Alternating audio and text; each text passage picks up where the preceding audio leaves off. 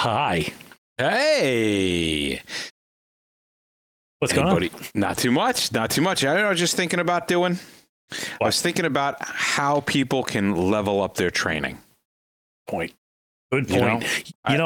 We're talking about the customization of our training programs designed to make your team see its full potential. It's all about delivering that experience, not just the plain old training. We're going to make it engaging, hands-on, and not boring. You could just ask the people that we're teaching today. Yeah, we actually got, I wish I had it out. They were actually saying it was some of the best instructors and the best training that they had received. And we had probably 6 of our instructors up there over the course of the past month. So our instructors are gauging. We have partnerships with companies that give us equipment that is top of the line that we use in our classes. So it is the most realistic, most up to date. If you're looking to transform your team's capacity, don't miss out on training with us. It is an absolute journey of both professional and personal growth. Yes. So if you're looking to game up, then go to thehazmatguys.com/hire us and reserve your spot and start your transformational training experience today. Speaking of that, we are going places. Yes. Things are happening. We are not only transforming training, but we're transforming the world. Yes. One city at a time. And we're going to start that by destroying more batteries out in California. We are going to do that. That is coming up very soon, February 20th, if memory serves, of 2024. A lot of stuff going to be the next one, version 2. Video is going to be taken, have to be aggregated. It's going to take a little while to edit those and put them together, but you'll be the first to see it. We're going to be doing a live show like we did last time with all the people involved, and we'll have videos and chit chats and what happened. But tonight is the after action report with our friend and guest, Rick Emery. Yes, if you're listening to this, it has already happened, and It was a absolutely phenomenal show. I'm sure. It was probably one of my favorites. Yes. So go back and listen to it. The next recording is going to be March 6th at 1930. Do we have a guest for that one yet? I think it's Phil McArdle of Hazmat One FDNY fame. He's by far one of my most favorite people from the past to talk to. Live format, free. Come on in, break their chops, ask the questions. This is your opportunity now to talk to the dinosaurs before they fossilize. Oh, okay. Well, hold on, can I do it? There you go. I got an HR Brian for that. That's it. I can't believe I got an HR Brian for that. Conferences, New York State, February 16th and to the 18th. I'll see you guys up there. WAMR, which is the Wisconsin, New England, OMRA, Michigan, Cold Zone, South Carolina, Oklahoma, Baltimore. That's it for right now. That's only till June. OMRA, excited for OMRA. We're going to be doing some big things at OMRA. We've partnered up with them to try to help them expand the conference a little bit, bring some fun things, some excitement, bring a little of that USA attitude up there, eh? I love it. So we are continuing down this rabbit hole on episode part 4. Of 5, because we had 10 total. So this will be number 7 and 8 of our fallacies. And hopefully you guys, I've been getting good feedback about it. Well, I like this next one because I don't think I ever had any of it, because I completely and utterly had usually disdain for people of authority above me. So what am I talking about, Bob? The authority bias. Yes. So the authority bias leads to a preference for authority opinions over other information sources, and this would impact critical thinking and decision making. Usually you'll see and this is one of the reasons we've mentioned this, where in the Hazmat Huddle, where we're formulating, our plan and our PPE and having a discussion, we kind of prohibit chiefs from being in this side here, because automatically guys defer to, well, these guys got a star on it, a leaf, or he's got to be a chief. But it goes more than just that authority of like chief and officer. You can also have authority commanded by a senior member. Where, so there's a couple of different ways that you can look at this, but we see this in the real world with things like medical doctors, right? You're always getting second opinions and things like that. Absolutely. But there is a bias towards, and maybe doctors is a little bit bad of an example, because the doctors actually come with years of medical training to be able to give their opinions. I think the authority basis is kind of along the lines of, well, just because they're a chief, they would know the answer, when in fact most chiefs and incident commanders have very little hazmat training.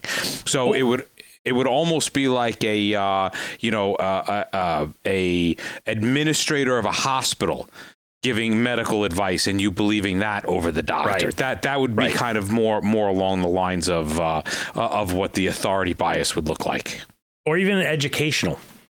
Right, and this is kind of less likely today with the invention of the Googler, but a student might accept the teachers from an education's from the educator's point of view as like it's absolute truths without critical analysis.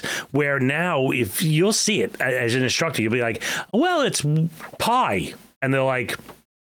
And they go right into their phone and they're like, I'm like, oh, they're going to catch me on that one. We see this in consumer products, right? Where shoppers often trust the celebrity endorsements of the products, overlooking the product merit or your personal needs. Capcom, nothing sounds safer. That just reminded me of, what was that?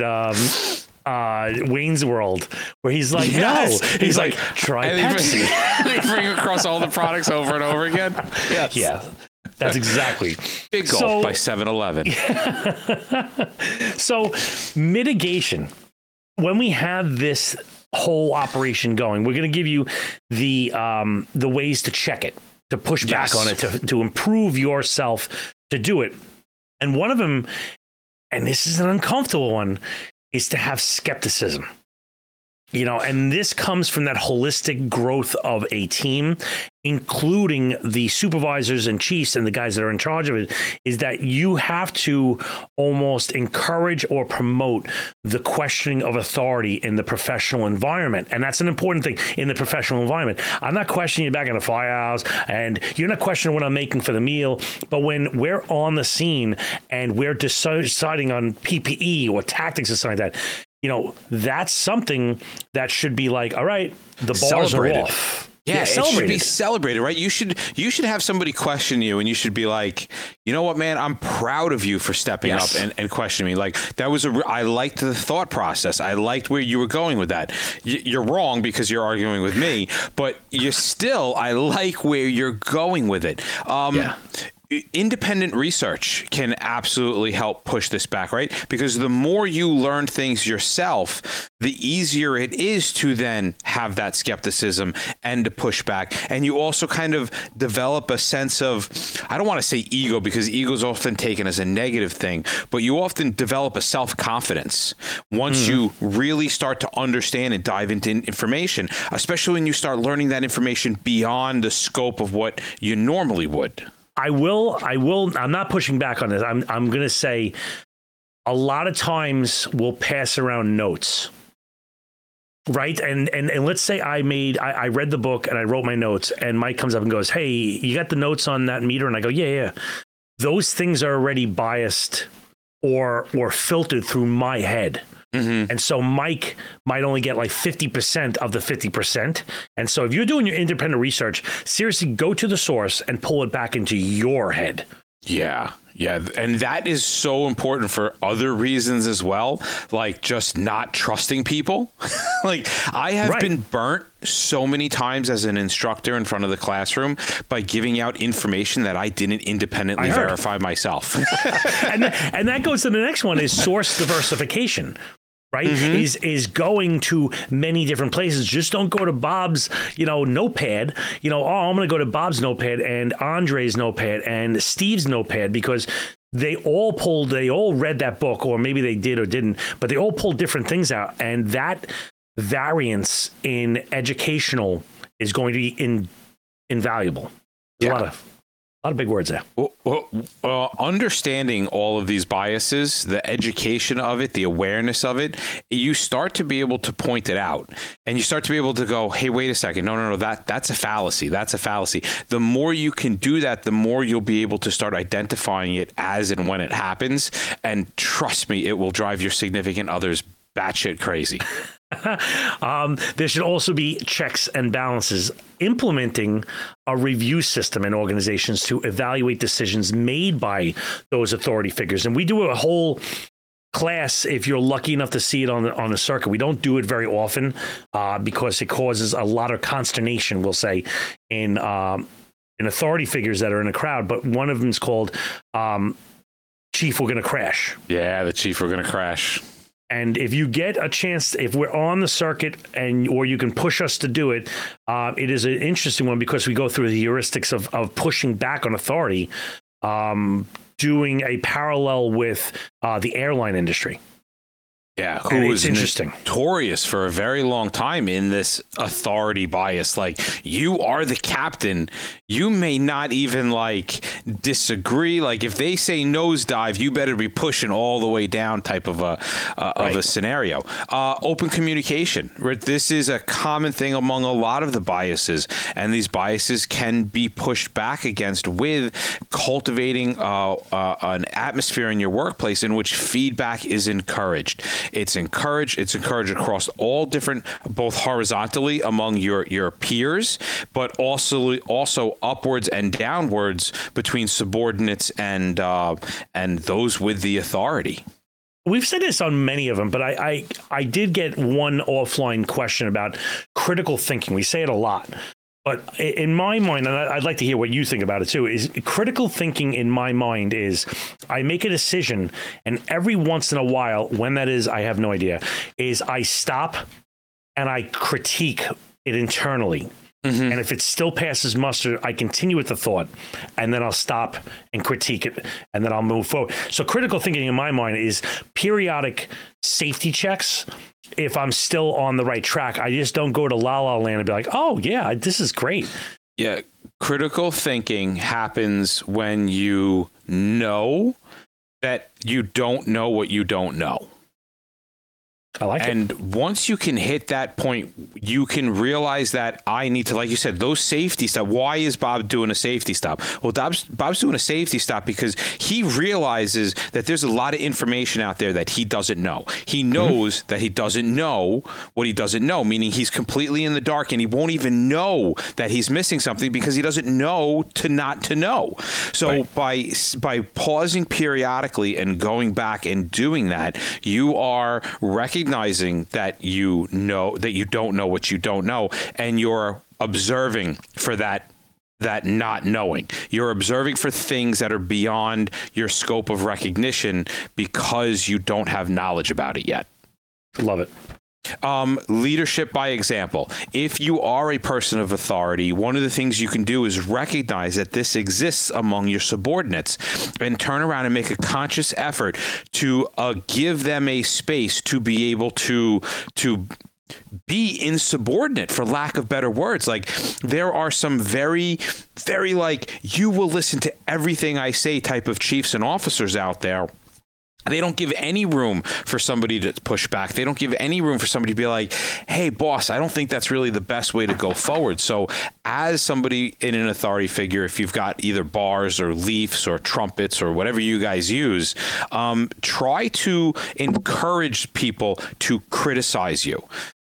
Push back. Do it in drill. You're doing a drill, purposefully say something wrong and see if anybody pushes back, and then be like, what the hell is wrong with you guys? Like, are you just blindly listening to everything I say? Like, do you do this with other officers? Because what I would want to recognize as an officer is that my other officers around me are total idiots. So if you're just blindly listening to me, and I may be right all the time, but if you're blindly listening to me, you're also blindly listening to them.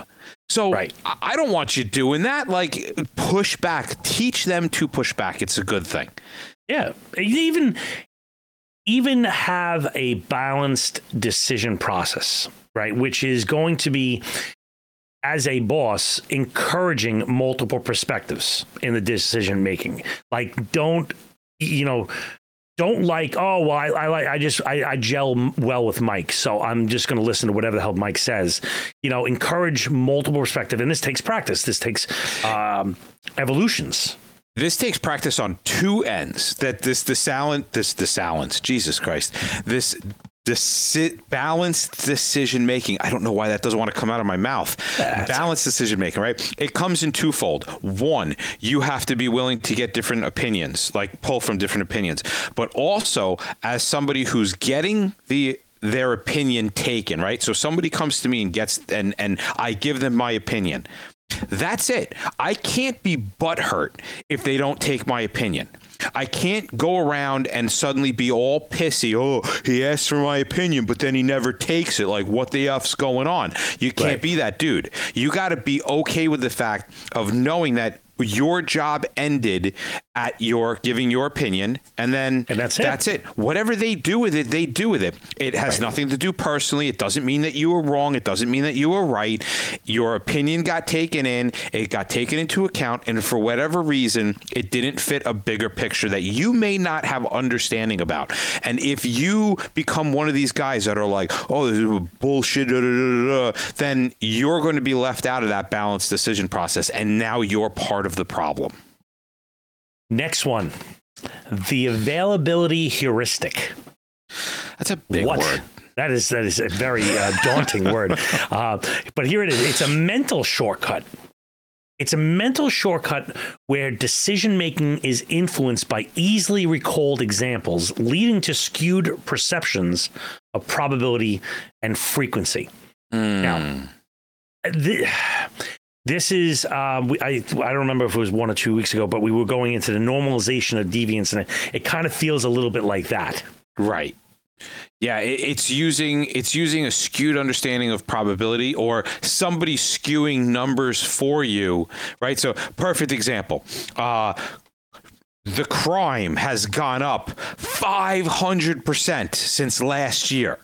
Right. Okay, yeah, well, that may sound really scary, but unless you put real numbers to it, unless you actually examine where the statistics are coming from, what it is, it may not be that scary. I could live in a small town and crime went from once last year to 5. And that's a 500-fold, that's a 500% increase. So you have to look at numbers and percentages. You have to, if you are finding a percentage increase, you have to go, well, what are the real numbers? And if you're looking at real numbers, you have to go, well, what is the percentage increase? And you have to kind of balance those two out and put context around stuff before you come to a decision about it. Right. What are some other examples? Disaster preparedness, where we had this big superstorm, and so everybody's like, I have to prepare for this thing, but it could have been a once in a century type thing. And now, because it's fresh in your mind, you're either over preparing for it or under preparing for it, whatever it might be. But this is one of those things where, like, it's a fresh wound. Yeah, because you feel like this just happened. Oh my God, I gotta, without realizing, hey, that was a once in every 100-year flood. So if we want to put this in terms of hazmat, right? Think about it like this: hazmat is low probability, high or low frequency, high risk, right? So if Steve Kolarchuk, one of our phenomenal instructors and also a phenomenal technician in Hazmat 1. We have a tool on the rig, the BETS valve. It never used in my career at all, except one time, which was the day after he got trained on it. He went out and there was an overturned 406, and he used it on the overturned 406. And they trained for that every day for the next 4 weeks afterwards. it'll be 20 years before we use that again if you follow the probability and statistics. So, like that would have been a thought process of, oh my God, we're going to start using this all the time. Like, we got to be prepared for the next time it happens. Yet not realizing that it is a low probability event and probably won't happen for a very long time. Good. I was going to say. Oh yeah, you can do consumer. Good. Yeah, the consumers. You see this too. Kind of like with the authority, the famous people or influencers pushing a product. Well, if they're using it, then it must be good. Like the probability of me being able to have the same effect on it is super high because Joe Schmo is now using it. Right. So let's get into some counteracting strategies, ways to fight this thing. Is go to the statistical data. Like Mike just said, like, how many times do you put on the bets valve? And then, it happens once and everybody's talking about it for 4 weeks. You can go back over thousands and thousands and thousands of incidents, and it happened once. Yeah. Like, there was one, and I'll tell you a quick anecdotal story, is that everybody was absolutely convinced that the Dragon pump, which is a Venturi type pump, would go on fire if we used gasoline. Right, because it would just put out so much vapors. And so what do? We put flares in there and everything. And so they wouldn't believe it. Even though we were putting flares out in the exhaust, we went to Joe Iovino, who is the senior dude, and he's probably been in hazmat for like 30 years. And we said, Joe, how many times have you ever seen it go? And he goes, 0. Never. I'm like, so statistically speaking, there's a 0% chance it's happening. Right. Because you have the theoretical, right? All right. So this is something we talk about in the class all the time. We talk about two worlds. When we respond in hazmat, we respond into two worlds. We respond in a theoretical world, and then we respond to reality. And we develop our theoretical understanding of what's happening through all of our research, right? What is this product going to do? How is it going to behave? I'm going to predict the behavior. Right? We have the behavioral models that we predict off of. And then we walk onto scene. We switch from theoretical world to reality. What is my reality? What are my meters reading, right? So do the two match up? Well, we need to do that here, right? Is my theoretical, the probability, is it matching reality? And you could turn around all you want, and like Bob said, right, we have this, it's going to blow up, it's going to blow up, it's going to blow up, but you're missing a variable because in reality, it's never happened. Right. So that's what you do, and that's where you're taking the theoretical data versus the anecdotal data, and you're putting them together and comparing the two. And in that process, you're seeking a wide range of sources. You're taking things from different points of views. You're understanding that even the most rigorous scientific information has a bias to it. We're starting to see this when we're starting to take a deeper dive as a society into like the world of pharmacology research. And we're starting to see that a lot of data is biased and skewed because there are points of views that are trying to be pushed. There are ideas that are trying to be pulled out of it. So by seeking different sources of information, we can view the topic from different points of views, and we can pull out the numbers we want, and we can take and get an actual picture of what's happening. We've said this before about the critical thinking, and you can understand that as well. But there's another way of doing this, like the structured decision-making tools, Mike. Ooh, if you are running a business ever, you have done something like a SWOT, which is a comprehensive analysis. I remember doing the SWOTs for the podcast. I can't tell you for the life of me what SWOT stood for. It was strategies, weakness, opportunities? Over time? I don't know. I remember we sat down for like weeks and we did these SWOTs to try to figure out how we were going to move forward with the business. But that is a structured decision-making tool. It takes the biases out of this because it's literally asking you for specific questions. And then when you sit down and you look at the answers to the specific questions, you can no longer turn away from the bias in your head or turn towards the bias in your head because the facts are sitting there right in front of you. Right. Another one, and we've said this before, is just being aware of it. educate yourself on the fact that you're just listening to this is educating yourself, and is going to promote some conscious adjustments. Yeah. Look at the long-term numbers. Look at the things, look at the facts that matter. For the hazmat point of view, right? The conversation happens all the time. We get phone calls all the time. Hey, we want you guys to come in and run our refresher program. Mm-hmm. Okay, great. What do you want to train on? And we're constantly doing this balance where we turn around and we go, well, tell me, like, what runs through your area? Like, what are the products that are running through? Okay, great. That's your possibility. Now tell me what you're actually going on. A great example of this, if you go back, way back into some episodes, Bob had dug through the numbers for New York City. Found out through the tier 2 reporting that the most highest probability chemical that Hazmat 1 was going to be dealing with, based upon the numbers, was going to be hydrofluoric acid. Well, that was a theoretical conclusion, and we laughed about it going, in all these years, I don't think we've ever been on a actual hydrofluoric acid run. So so what are we going to train on? If we just looked at the numbers, we would be training on hydrofluoric acid runs every day. Like, if we just looked at the theory, the how much is in it, where it is, how many different businesses have it, that's what we would be training on. But we had to compare that with the reality of the fact that we've never gone on one. So we're missing information that's bringing us to the conclusion that this is a high valued priority. And I think we can wrap it up with this is get that expert consultation. Like, we got that out of the book from, the mayor's office. They don't know they're not speaking my language. And so maybe going, as Mike said, going and getting what they call a commodity report. What comes through on the rail on your street? Like, I remember when I was in the volunteers, we said in one of the classes, do you even know what comes through your district? And one of the kids, he was a little bit more of a dim bulb. He's like, no. And so they said, well, why don't you sit on the corner and watch? So he went out there, and, like, it was in the summer. He sat there with a little chair and an umbrella and a drink, and he wrote down every placard that went down the turnpike.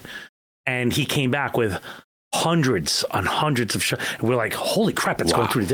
He did a commodity report by himself. Yeah, just that's all it takes. So yeah, this get the good information. We'll get it right from the tap. Right from the horse.